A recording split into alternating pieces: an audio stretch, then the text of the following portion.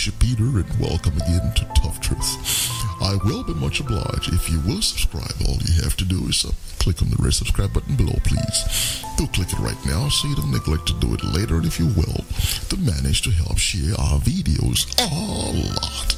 And God will reward you for it because you're doing His work, spreading the gospel of Jesus Christ from the comfort of your home. How convenient.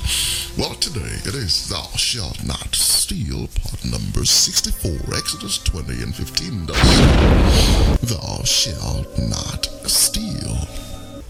Well, today I'm continuing speaking on generational theft of labor. Leviticus 19 and 13 does say, Thou shalt not defraud thy neighbor, neither rob him. How precisely are you accomplishing that in this particular instance?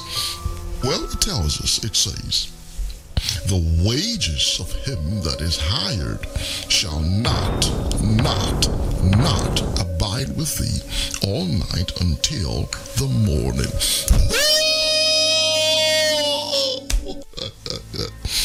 Well, there you have it. Indeed, anyone with a functional frontal cortex will quite rapidly surmise that while generational theft of labor is both regrettable and unforgivable, it is being treated with the most extreme complacence or arrogant contempt, and the victims treated mercilessly with effusive disdain. Well, Ezekiel 23, the prophet prophesies, it says, and they shall deal with thee hatefully.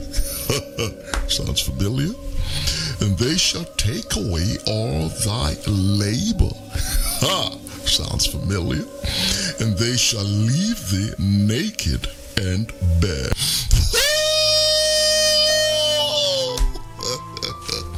Well, that's the prophet Ezekiel peering into modern day society as though he were here.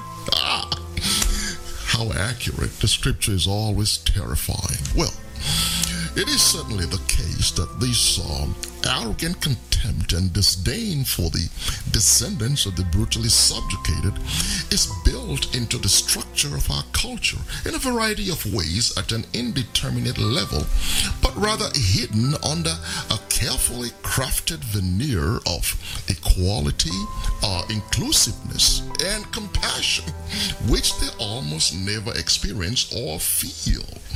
Well, it's all hypocrisy. Isaiah 9 in 17 says, for everyone is an hypocrite,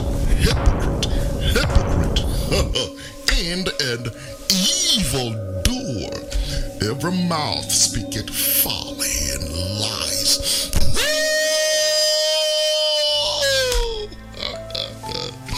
There you have it. All lip service, hypocrisy indeed, said the scripture. Well, you see, the effects of this indifference and hypocrisy continues to ramify and makes things infinitely worse for the victim and the world at large in more ways that I care to count or mention in this particular lesson. Well, next time perhaps. Well, indeed, until next time, here's your friend and partner, Bishop Peter saying, let us hear the conclusion of the whole matter. You fear God and you keep His commandments, for this is the whole duty of man.